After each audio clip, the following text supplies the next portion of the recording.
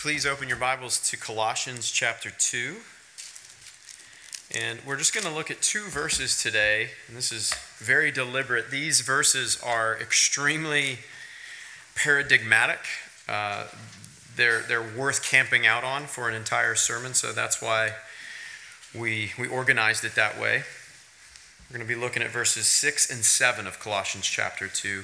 Let me invite you to stand as I read this for us. This is the active and living word of the Lord, so put your full attention on this. Colossians 2, verse 6. Therefore, as you received Christ Jesus the Lord, so walk in him, rooted and built up in him, and established in the faith, just as you were taught, abounding in thanksgiving. Y'all can have a seat. Father, we ask for you to do a miracle in our minds right now. Renew our minds and make our hearts receptive. Deliver us from being distracted. In fact, eclipse our distraction with whatever is perhaps preoccupying us right now, and prevail on us and cause us to be distracted with you. Compel us to be enamored with you and this mystery of our salvation, which is the salvation we have in Jesus of Nazareth, exclusively through him. We know you, the Father who has adopted us, who has established us as his treasured people, his treasured possession for all eternity. Help us to fix our eyes on Jesus now. We ask this in his name. Amen. I know a lot of you have seen the documentary The Rescue. And if you haven't seen it, let me chastise you and say you need to see it. It's a must-see documentary. It tells the true story of this cave rescue operation. And it's unlike any other, I think, rescue operation in world history. Rescue operation. It's the story of these 12 boys, the soccer team, and their coach. And what happened is, where they live in Thailand, there's this cave, the Tham Luang cave. And like most caves, I mean, it's extensive. The further you go back into this thing, it's just this labyrinth of tunnels and passages. And these boys and their coach, they venture back into this cave around 2.5 miles. And unbeknownst to them, there's flooding going on at other parts in the mountain range above them. And so all this water is filtering down into the caves and into those tunnels that they have just gone through. And so when they turn to head back toward the mouth of the cave, they discover that the passages are full of water. And there's no way they can swim 2.5 miles back to the mouth of the cave. They can't hold their breath that long. And even if they could, I don't know if you've ever been in a cave, but it's very disorienting. It's very dark, and the tunnel system itself is very erratic. Like, there's no such thing as just, hey, take a right-hand turn or a left-hand turn. I mean, it's just real tight squeezes. It's very, very confusing to navigate a cave. Very easy to get lost. Then the Navy SEALs of Thailand are called upon. So you think, okay, it's all going to be okay. The Navy SEALs, I mean, if anybody can rescue these boys in the depths of this cave, the Navy SEALs can rescue them. But they find out pretty quick that the Navy SEALs, they can't even get back to the boys. They can't even find them. In fact, one of the Navy SEALs dies trying to just locate the boys, to get 2.5 miles into this cave system. It's so intense. It seems impossible that these boys will ever get rescued. And there's no logical, sensible, safe way to get these boys out of the cave. Then an extremely unconventional, highly eccentric group of foreign divers hears about this predicament, and they travel to Thailand to help with this situation. And they say, we have a way to get the boys out of the cave, but it's extremely risky. It's kind of absurd. Perhaps it strikes you as illogical or not very sensible, and it will be very unpopular with the Thai government and the population in general. So here's the plan. These divers are going to swim back to these boys. They're able to find them, and they're going to administer anesthesia These divers, most of them aren't doctors, they're not anesthesiologists, but they say there's no way to swim these boys out of the cave while they're awake. I mean, just the panic instincts when you're in a cave, let alone a cave filled with water and there's no oxygen. There's no way that they can be awake. So we have to administer anesthesia. We also have to fit them with masks that are airtight. You know how when you go to the swimming pool in the summertime and you got the goggles on and a little water leaks in from underneath or in the side? Well, that can't happen. They can't allow any water to penetrate this mask or else these boys will drown. So they have to somehow put these airtight masks on them and keep them asleep under anesthesia. And then, of course, they have to carry them 2.5 miles through these dark death waters that have filled this tunnel system in the cave. And it just feels so overwhelming. Now, let me just pause right there and ask you this. If you're one of the boys stuck back in the depths of the cave, what's your role in all of this? What part do you play? Well, your role is to simply receive what is being offered to you. Right? When these foreign divers show up and they have this absurd plan to save you, you can really do nothing other than say, well, we're in a radically desperate situation, and all we can do is receive what is being offered. And that's how anyone who truly receives Jesus receives him. If anybody has sincerely embraced Jesus as their Savior, it's been a moment of radical receptivity. Jesus isn't a generic Savior, someone who offers you some consulting counsel and then kind of sets you on your way. If anybody receives Jesus, it's because they know that they are in a desperate, very desperate situation. And this passage says, as you received Jesus, with this posture and this primary position of being desperate, radically needy, so walk in him. As you received him, so continue to be desperately dependent on him and radically receptive to him. Now, when I first became a Christian, I thought of myself kind of like one of those boys in the cave, right? Like I had ventured into some dark, depraved situations, some really desperate situations. Like my whole life up until about the age of 18, I just trusted in myself. I did whatever felt right to me, whatever was wise in my own eyes, and I was a wretched person. I had worked myself into a very depraved, dark place. And so I was in a very desperate situation. And then this foreigner showed up, this Savior named Jesus of Nazareth. He's very eccentric. And in the most absurd way, and in the most risky kind of way, he saved me. And when I say absurd, I mean, I was his enemy. I had been an opponent of God. I had said, God, I don't want you in my life. I want to lean on my own understanding. I want to do life on my terms. And I don't want your lordship or your authority in my life. I didn't want God. And yet, even though I had made myself alienated from God, an enemy of God, he sent his son to pursue me, to save me. And then his plan to save me was essentially to get himself crucified. Like this was the primary goal of my Savior, to get himself crucified so that he could atone for my wretchedness and depravity and sin. And so that happened to me.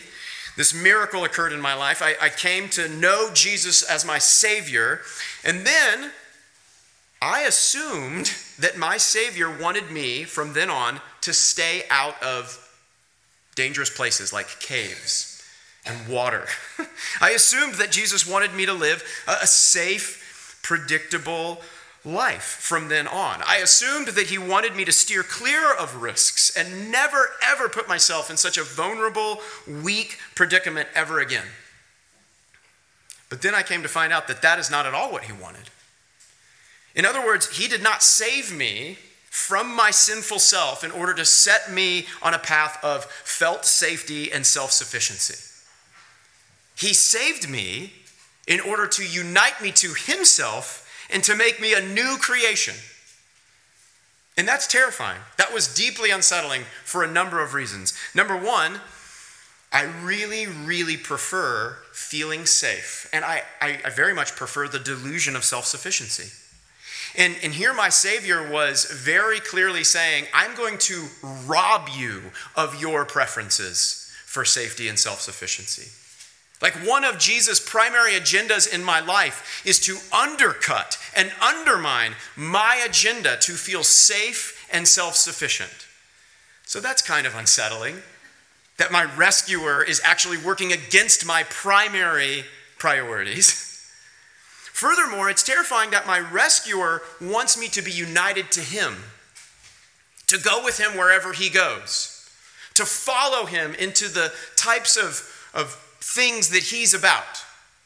So let's think of it like this. What if one of those rescuers who saved one of those boys in the cave in Thailand, what if after he rescued one of those boys, one of those divers went up to one of the rescued boys and said, hey, I'd like to invite you to come with me and join me and to follow me and do the types of things that I love to do, the things that I'm passionate about doing.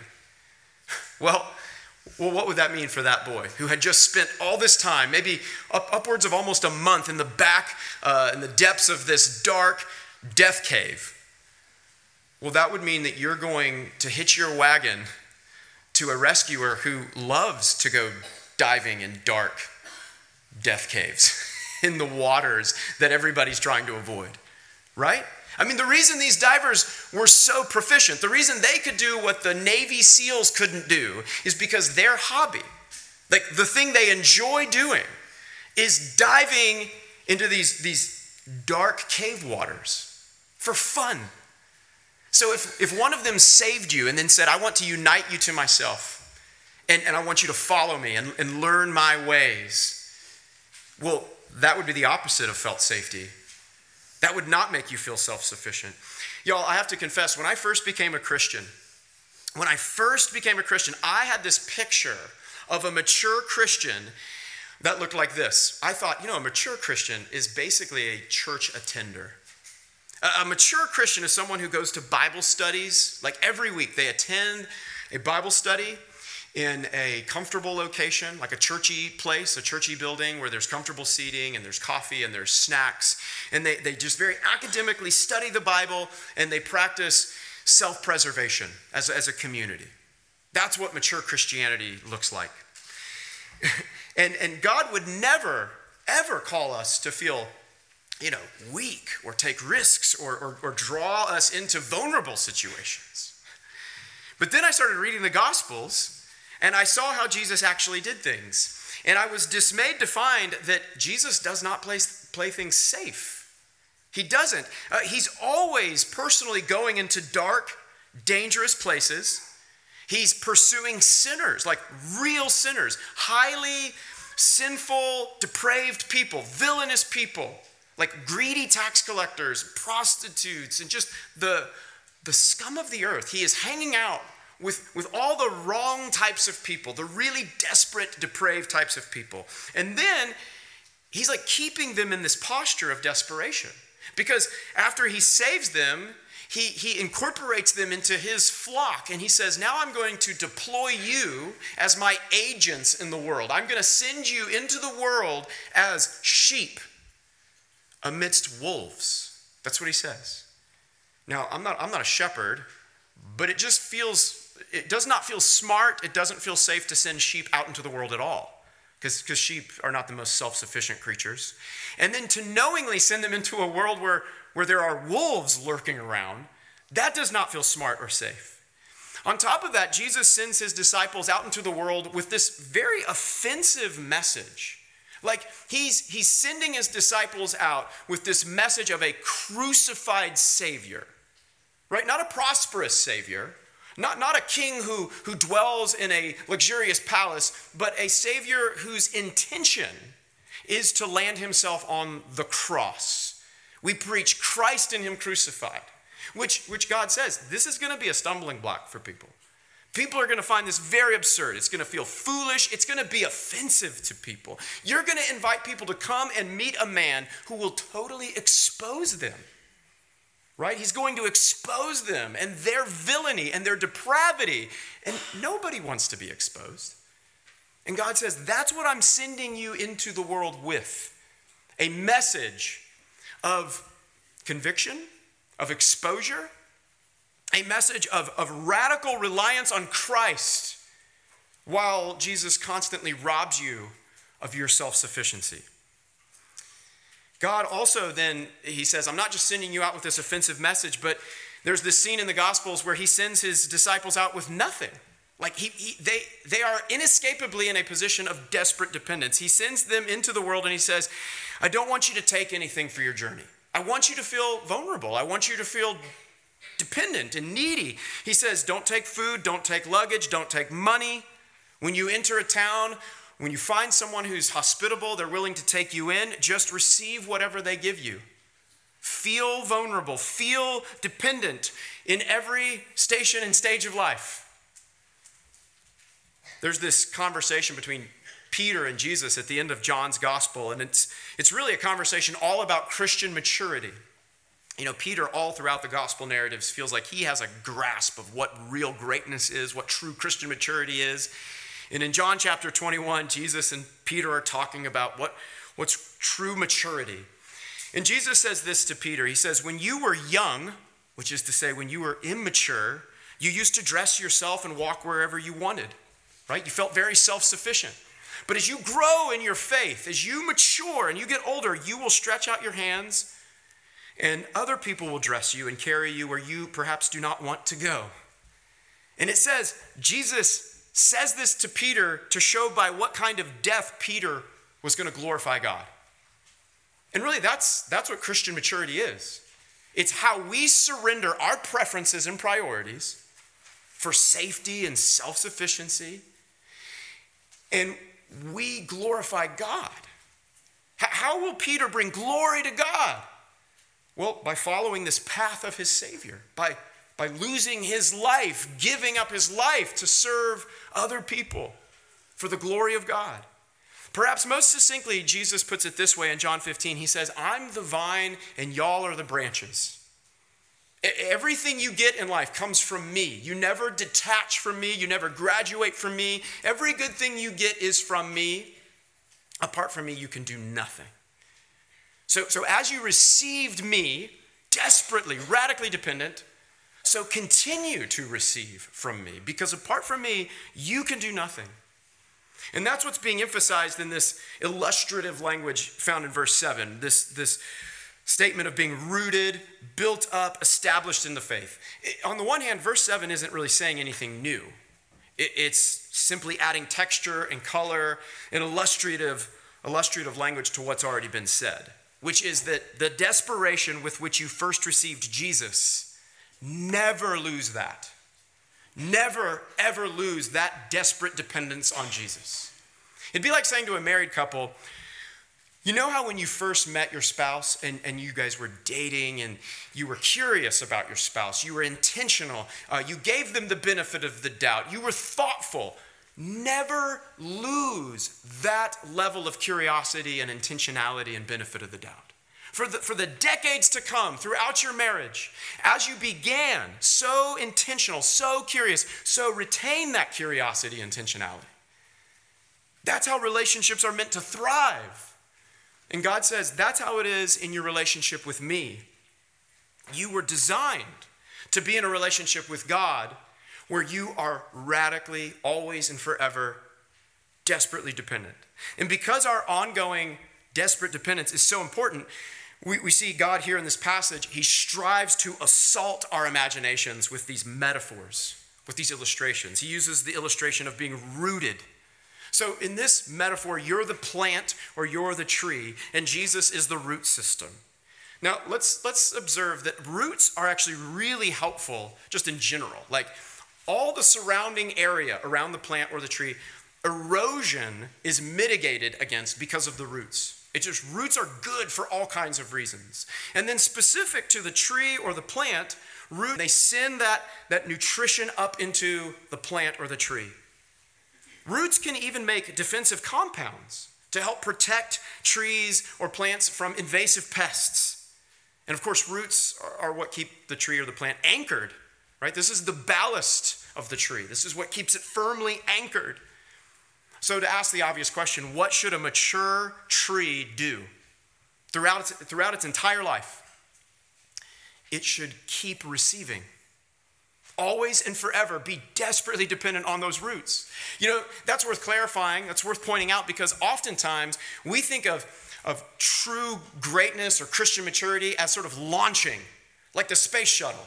Like we had Jesus as sort of the scaffolding for a time.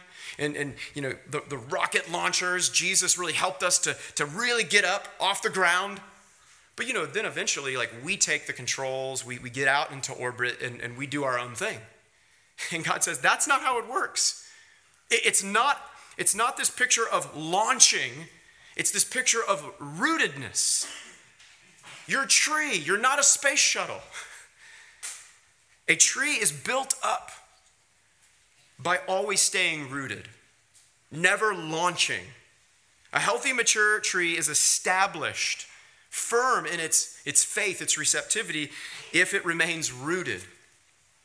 And regularly receiving also comes with this spirit of never taking what we get from God for granted. That's this last line, abounding in thanksgiving. God says, I don't want you to just receive in this automated kind of way. I don't want you to take for granted all of the good gifts and nutrients and mature things that I'm cultivating in your life. I want you to be aware of those good things, those good gifts, and then I want you to always be abounding in thanksgiving. For the first 18 years of my life, I lived with this couple out in southwest Kansas named Randy and Kate Dirks. I actually spent the first 9 months of my existence in Kate's womb. I was very needy. I didn't do anything. I just was curled up in the fetal position, receiving nutrients, receiving all kinds of life-sustaining stuff from this lady named Kate. And then for 18 years, I lived in their home. You're not going to believe this, completely rent-free. Almost 2 decades. Never paid rent. Never even came up. On top of that, I never paid a single bill, right? The power bill, the gas bill, like nothing. I never paid for a single thing. Like we'd travel places, I needed to be taken around in our car. I never paid for the car itself. I never paid for the insurance. I never paid for gas. It all just was free to me. I ate for free. Food. There was never not food. There was always food in the fridge, in the pantry, and it was free to me. All my medical expenses were completely covered. I never paid for medical insurance or any particular procedure. And here's what's sad, and I think this is pretty true. For almost 2 decades, I don't ever remember saying, thank you. Thank you, Randy and Kate. This is incredible that I get all of this for free, that you guys just do this.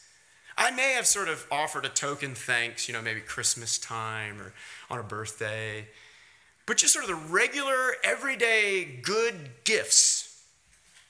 I remember doing a lot of grumbling. I remember there were many, many times where we'd be riding in the car and I'd say, why is it taking so long? Or my mom would serve some dinner and I'd say, what? Why this? Right? I could have said, this is amazing, another free dinner. What? There seems to be no end to the free dinners. But no, I was like, really? You're going to serve me this garbage? Right? I did a lot of grumbling. I was kind of a grouchy person. I wasn't really a thankful person. That wasn't, at least it's safe to say that wasn't what my instincts prompted me to do. True story, I remember going off to college. First taste of independence for a lot of kids growing up in America. It's where they have to go off and learn how a laundry machine works. Like, how do you do laundry? How do I get food? These types of things. I was still receiving a lot of help from that couple, Randy and Kate, but I had to do some stuff on my own. And I remember my freshman year of college in Marlette Dormitory, 2nd floor. I can remember vividly sitting at the little desk they provide for you in the dorm. And I remember composing a letter to my parents. First time in my life, I really remember sincerely thinking this and trying to communicate this.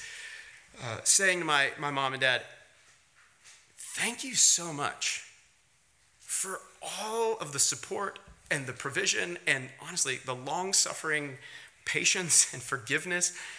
Wow. Holy moly. Y'all have just overwhelmingly provided for me. First time I can ever remember feeling just a strong, heartfelt sense of gratitude. And God says, that's what I want for y'all.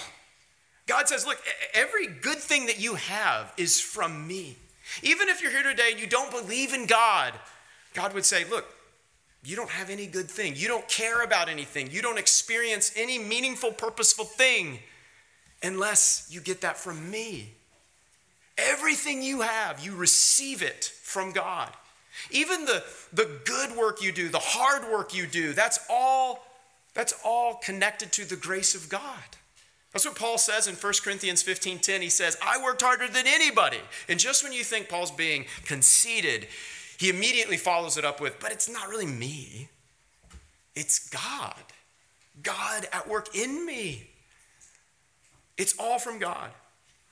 And in a moment, we're going to come to this meal, the Lord's Supper.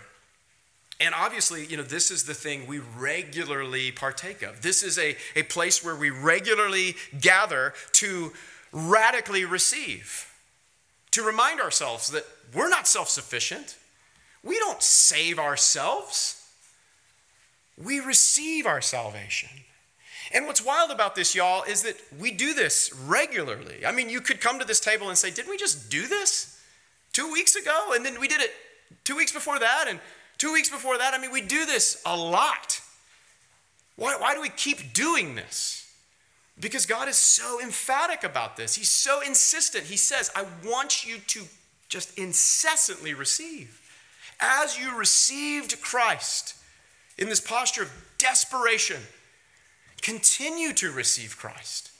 Always be reminded of how he is the root system of your life. You don't get any good thing apart from him. Be radically receptive. This meal comes with a warning. The Bible says that if you don't examine yourself, if you don't discern what's really being offered here, you're risking eating and drinking judgment upon yourself. And I think a really practical, helpful way to think about that is to ask yourself, do I want to kind of just go through the motions here? Have this sort of perfunctory way of receiving this meal. But then, I want to get back to my real life where I'm chronically discontent and I grumble and I complain. And I don't really want to be grateful. I want to grumble. I want to be critical. And I want to whine and be hysterical about stuff. That's what I want. I mean, you look around at the world, it seems like, yeah, there's a market for that. We love to be offended and upset, and we love to complain. But if you partake of this meal, what you're saying is, no, I don't want that anymore. That's miserable. I don't want to be a grumbling, grouchy complainer anymore. I want to revel in the redemption of Christ, and I want that to get inside of me, and I want it to define my life. I want to be a person dominated by gratitude for what God has done in my life. So that's what you need to ask yourself before you come and partake of this meal. Do you want to be overwhelmed by the grace of God? Do you want to be reminded of what Jesus did for you and say, I want that to be the main thing in my life. And I want to abound in thanksgiving because of what Jesus has done for me and how he has loved me. Let's pray and ask God to help us discern that. We pray, Jesus, that you would guide us into the light of being grateful. Being discontent and being grouchy is darkness. It's miserable. It's suffocating for us and for everyone around us. But being grateful because of the grace that is found in Christ alone, that is life to the fullest. That is light. That is salt. That is just good. That is just good all around. And we pray that you would cause us to revel in this redemption that we have in Jesus, as we partake of the body and the blood of our Savior who pursued us, even when we were still far off, even when we were still his enemies, and pursued us in such a radical way, laid down his life for us. I pray that we would be compelled to relish that redemption. It wouldn't be automated. It would be something we deeply contemplate and savor and appreciate, and that we would be a community defined by gratitude because of the grace that we have in Jesus. And we pray this in his name. Amen.